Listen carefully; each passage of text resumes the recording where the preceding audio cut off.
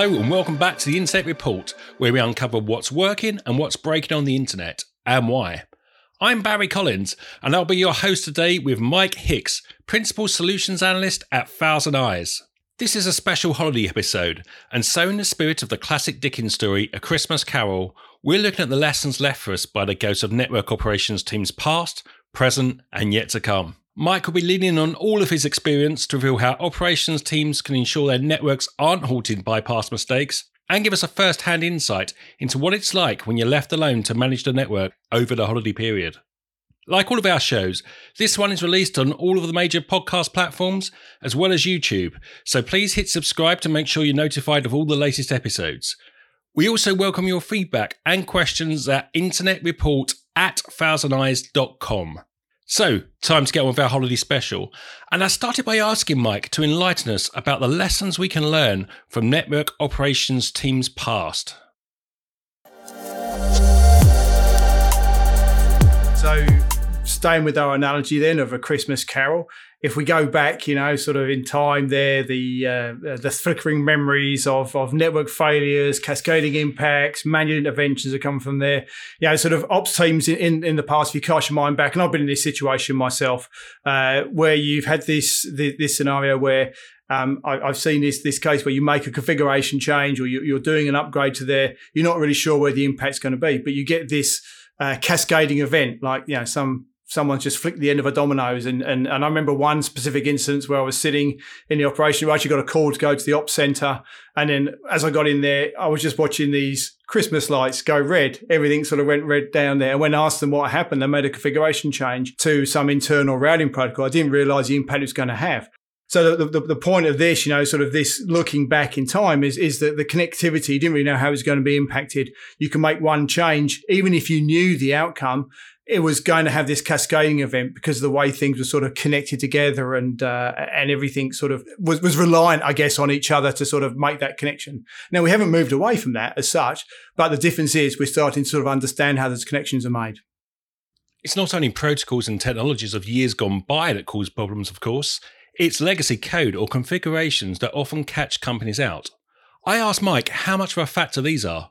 What we've got in this situation is almost this Frankenstein. And you said sort of configuration changes. And typically what you'll see these made in is in policies and access control lists. It might be a policy change, or it might be, like I say, some access control list which links into policy that has just grown and grown and grown. And all of a sudden I make a change and I'm going out of a different interface than I would normally expect. Or I'm routing through somewhere I wouldn't expect. And that has that impact downstream. And as it's grown, so you've added one on top of each other. It's almost impossible for one person to be able to comprehend that. I've still got notebooks of sort of configuration changes of networks I was working on sort of 20, 30 years ago and sort of things we'd made there. And I'm sure a lot of these people, through the best will in the world, there's these changes being made on this edge. And also what's changed then to that point is external stuff on top of that. So we had this, the legacy, the enterprise we owned, we had control over that domain, and now we've sort of grown outside of that. And the technologies have changed as well. So whereas I was dealing with sort of frame relay circuits, X25, and the way we were testing those was slightly different, I'm now relying on the internet. But there's configurations I would probably find in a lot of environments if the kit sort of lived that long, where there's sort of evidence of some changes that were relying on these old methods of transmission. Mike mentioned his old notebooks there, and one of the big problems IT staff often face is that previous configuration changes haven't been documented somewhere. Does Mike think that's an issue? Yeah, it is, but also things are changing dynamically. So sort of I'm sitting in this situation where things are changing all the time. And typically what you'll find is it's been put down in the first place. And you said, we're normally making a change, not quite by the seat of your pants, but I'm reactive. And then you go, yeah, I'll get around to documentation. Engineers are notoriously bad for this. I'll get back to it. But if they do make it, they're not making it in the context of the entire environment. So even if you think about routing protocols, they're obviously working on a next hop basis. They don't necessarily have either visibility or considerations for everything sort of downstream to that. And then for them to be able to put that into the context and say, okay, by me making this one change here, what this overall impact going to be? Even if they document it, they're not necessarily going to be able to understand that. So what's the best practice when it comes to documenting changes and avoiding those ghosts of the past? So it's, I mean, obviously, and people talk about CMDBs, sort of configuration management databases and all that. But ultimately what it is let's come back and let's look at my service. How is my service being delivered? And then that becomes your starting point. So this is my service. This is what my business relies on. Let's understand the components in that. Let's understand each individual part of that service delivery chain, who's responsible for it, what are my dependencies, and then I can work back. So what part then do I know? Okay, right. I deliver my payment system. I'm using a third-party payment gateway. It goes back into my inventory database, which I have control. It sits in this cloud provider. I can have all those parts mapped out. And then I can come back and say, right, which bits do I own? This is how I make those configurations, and I document it at that point. But even so, what you then got to do is to have this correlation coming on. So every time you get a performance variation or performance change, because ultimately what you want to be is in this continuous improvement arc, where we're making things faster because it impacts the bottom line of a business perspective or improves the productivity. And so, each time this performance change, then I almost check to see whether the configuration on my elements has impacted it. But if you start from that known bit at the top, i.e. this is a service we want to deliver, and then let's come back from that, which components involved, which the configuration aspects I know, and then we can actually sort of map it out that way. So now we move on to the ghost of network operations present, and things are starting to improve for network managers. So we've come forward into the present era. As I said, those outages still occur, but the arrival of the ghost of network operations present sort of, it takes the engineer to a good place where we are sort of today. We've got resilience in the network. We're leveraging the internet, which was built for resilience and redundancy in these situations. So we have redundant routes. We've talked about outages previously in the podcast where it hasn't had so much of a direct impact because things have been able to be routed around it through different transit providers or through different internet exchanges. So all those there. And we've got a level of automation, where there's some sort of outages occur.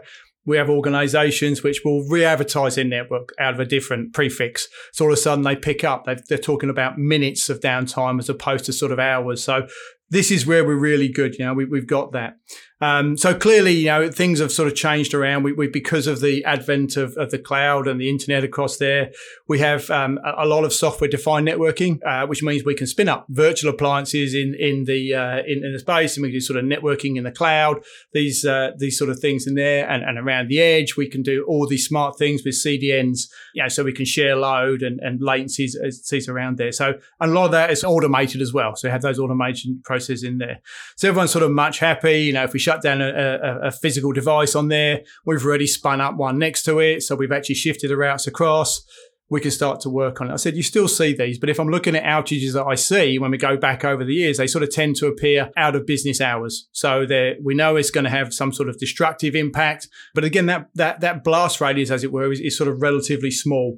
So we can keep it under control. But what we found with all of this then, so let's move on. So if you remember sort of some of the old movies, they're all dancing around, they're doing a minister's cat, everybody's happy, this is good. Have we solved the problem? Absolutely not. Because with this sort of change where we've started to move into, we now have this visibility limitation. What does Mike mean by visibility limitation? I can only automate the stuff I can control. So within my domain of command. So those around the edge or stuff that I own where I can instrument, I can get that type of thing. So all of a sudden, I've got this visibility sort of black hole that's outside of my domain. And also because I've got these different moving parts involved, what I've now started to get around is this situation where I have these single aggregation points of dependency where I wasn't aware that was an aggregation point. So I can get connectivity to a location or to a site for a group of users or for my whole user base, but functionally I can't access it. Because I don't have visibility in there. It's not functionally working. And we sort of seen this in a number of sort of outages over the past year, where, sort of payment systems suddenly stop working because it looks like it's up. But when I actually do my card payment, I get the receipt okay, but it hasn't transacted in the back end because it's relied on a third party one from there. We had another one, when we're talking about sort of communication channels, the direct messaging sort of stuff works. I can send messages, but to put images on there, it didn't work. And then we had sort of a situation even where I think I've designed for it. I have this visibility gap where I think I've designed for all resilience and dependency. I've structured my architecture around it.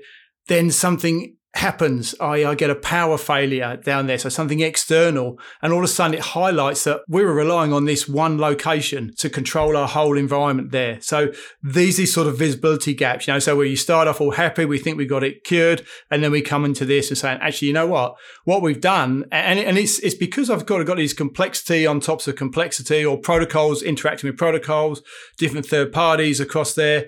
I need to be able to see that in one area, and I haven't quite got that at the moment. Nobody wants a visibility gap in their network, but how much can network managers realistically control when it comes to dealing with cloud providers? Can you mitigate for the failures of a third party, or do you have to place faith in your providers? There's an element of trust in it, and they're invested with you in this, right? So they don't want to have downtime. I mean, they do have service level agreements involved in this, and there's sort of, there's different ways you can breach or can't breach, but nobody wants to be able to go in and go, oh, you owe me some service credits, because what's happened in that situation is my networks or my application's been unavailable. I've lost money, I've lost revenue, I've lost productivity. So they're in it with you. So there's an element of trust. But the reliance then you can start to build in. And if I understand my complete path, my service delivery, my dependencies there, I can almost split functions away. Do I put everything in one CDN provider? I should say, just qualify that. Or do I split it around the area there? Where are my users located? Let's see if I can find a different cloud provider for that region to put off my inventory in. I'm only making one single call to that database. I can put that in a different region and I can replicate that in a private cloud situation. So there's all those types of considerations. But it all starts with this visibility, understanding my dependencies, how everything's linked together, and then I can plan around it. No one's practically going to want to have redundancy on redundancy on redundancy on redundancy. It becomes, an irrelevant process. So what you've got to find is that happy medium. Where is it going to impact my performance or my production? How long can I afford to be down? Yeah, again, we've seen situations where operations department's gone, I know this is a power outage. We know it's going to come back up within 5 minutes. We did a graceful shutdown. We can just live with that as opposed to move to disaster recovery. And if I understand the processes involved, the components involved, I can start to make those decisions. And it really, as I say, comes back to this visibility aspect. So it's time for our third and final spectre, the ghost of network operations yet to come. Does Mike like what he sees ahead? Future direction isn't clear. I mean, I'm in Australia, so I am actually always a day ahead, so I could potentially predict the future for you there, but or rather just read it off what's happening today. I'll give you the polls results later.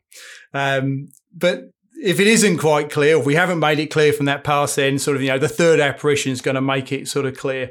We've talked about, or I talked about this concept and of the cause of application outages, the instability, needing to extend the visibility. We have these things from outside of our domain of command. I need to be able to cover all of those. And again, we sort of touched on this concept of SLAs. So I'm big on this concept of SLRs, which is service level relationships. I said, nobody really wants to go into this area and say, you failed to deliver service. Here's your credit around from there, or going, we didn't have productivity for 4 days, but look, I got a check back from the provider. You're not going to last sort of too long with that. So what I've got to do is have this holistic approach across sort of all of these domains. So outside of my control, because I'm talking about this service level relationship around there. So, I mentioned they're complex systems. We have complex orchestration. We need to be able to sort of understand all these components there, but also then to be able to tie together those SLAs. If I take an SLA in isolation, it is almost impossible to breach any one of those SLAs because it'll always be somebody else's fault downstream. And that's fine, right? But what we need to be able to do is to put all of those together to say, if we can actually work, and this is where that relationship aspect comes in, here is my service delivery chain. The application owner or the application user is the person or the organization that has overall responsibility. So what I need to be able to do is sort of tie all these together, and I need to assure that delivery from end to end, which includes third parties that I don't own or control, different cloud providers. We talked about that level of redundancy and resilience that we build into the application, again, outside of our control. If I can tie all that together and I can pull parts of information that I require from that to answer that question, that's when I'm starting to assure it. And if I can actually understand those, and within my domain of command, I can also now start to make decisions. I know for this component that if this situation occurs, I can say re-advertise my network. This is going to change at the edge. I want to change a quality of service setting for here. I want to make sure that we always take this path. This is how I know these peering providers are. Therefore, I'm going to make sure my network's advertised in this way to sort of come out there. So I can start to automate at the edge and essentially impact that overall delivery as I go through from there. Even down to things like DNS resolver. Where are we actually going to be resolved? How's our name going to come out?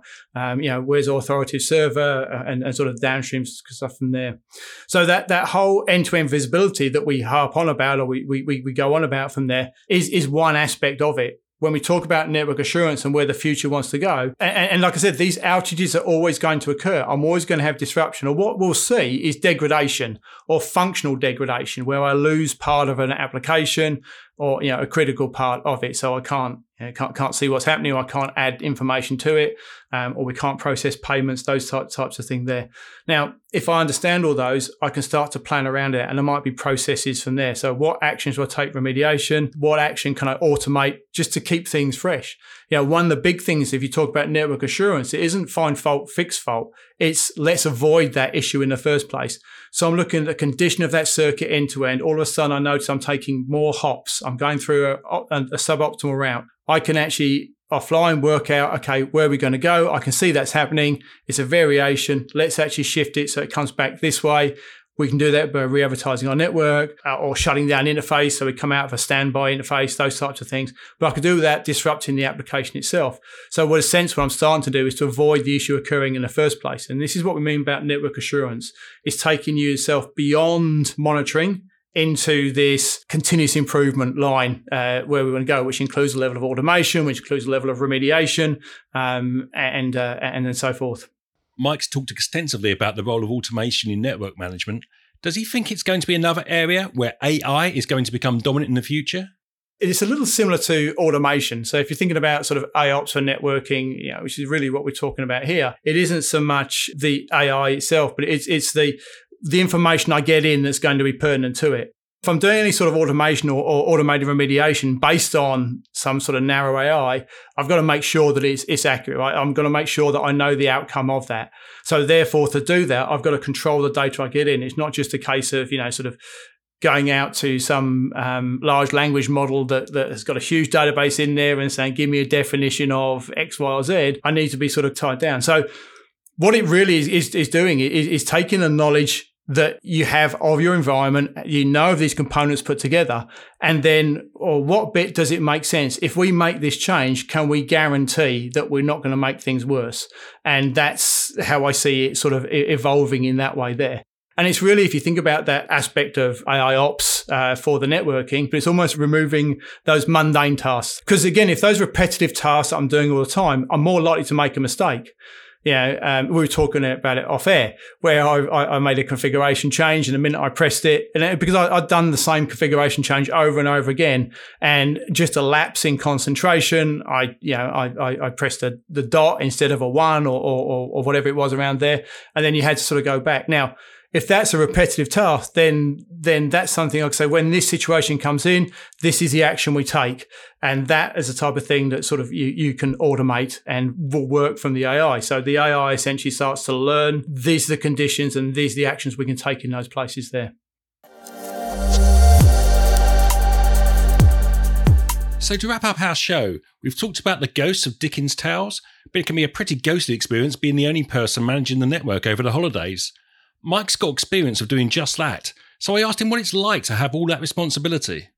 Absolutely, I've been in that situation many times, Barry, and it is quite ghostly. It's this good and bad, because one, it's quiet, so you've got sort of no one else in, but then also on the other side you're going, but if I do make a change, what's the impact to it? The network I was looking at was a global network. We were operating with different government organisations, and so therefore, if I make a change that has a detrimental impact to this environment, I'm going to have to call people out of bed in some cases, from their Christmas. So yeah, it's good and bad across that way. You have to be really keenly aware, and you're making a change. When I make a change or I fix a fault on there, you've got to do a couple of things. So one, I've got to be pretty sure the change I'm going to make isn't going to have that domino effect we talked about in the operations pass situation. And then on the other side of that, I've also got to be able to assess if there is a problem. Right. So if there is a problem, what is the priority of that? Yeah. So in my case, I had sort of some scientists who sort of needed to work sort of around the clock. So I had time to finish the systems off. So obviously they're critical, right? So I could divert network resources to look after those guys. Whereas if a back office staff who was working and was looking at their email, yep, you can wait. So it's making those assessments on there because ultimately, again, if I make an impact to those, it could have a flow-on effect to the scientists who are needing to use the network. So as I said, it's balancing act. It's one, got to make an assessment of, is a change I make going to be destructive? If it is going to be destructive, how big is that blast radius? And on the flip side, again, do I want to call that person out? If I'm making that call to call them out, it's got to be because it's of high priority. They're not going to take well if they're called out for a situation where it's just, I couldn't get the microwave to work.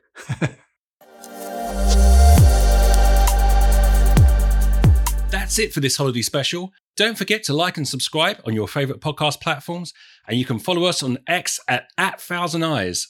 If you have questions or feedback, send us a note to internetreport@thousandeyes.com. We hope you enjoyed this holiday special, and if you're looking for a regular podcast to help you keep your finger on the pulse of the health of the internet, check out our Internet Report Pulse Update podcast series, which publishes every other week right here on this channel. We'll be taking a short break during the holiday season, but we'll be back in January with more internet insights and outage analysis. Thanks again for listening today, and we'll catch you in the new year. Have a great holiday season. Goodbye.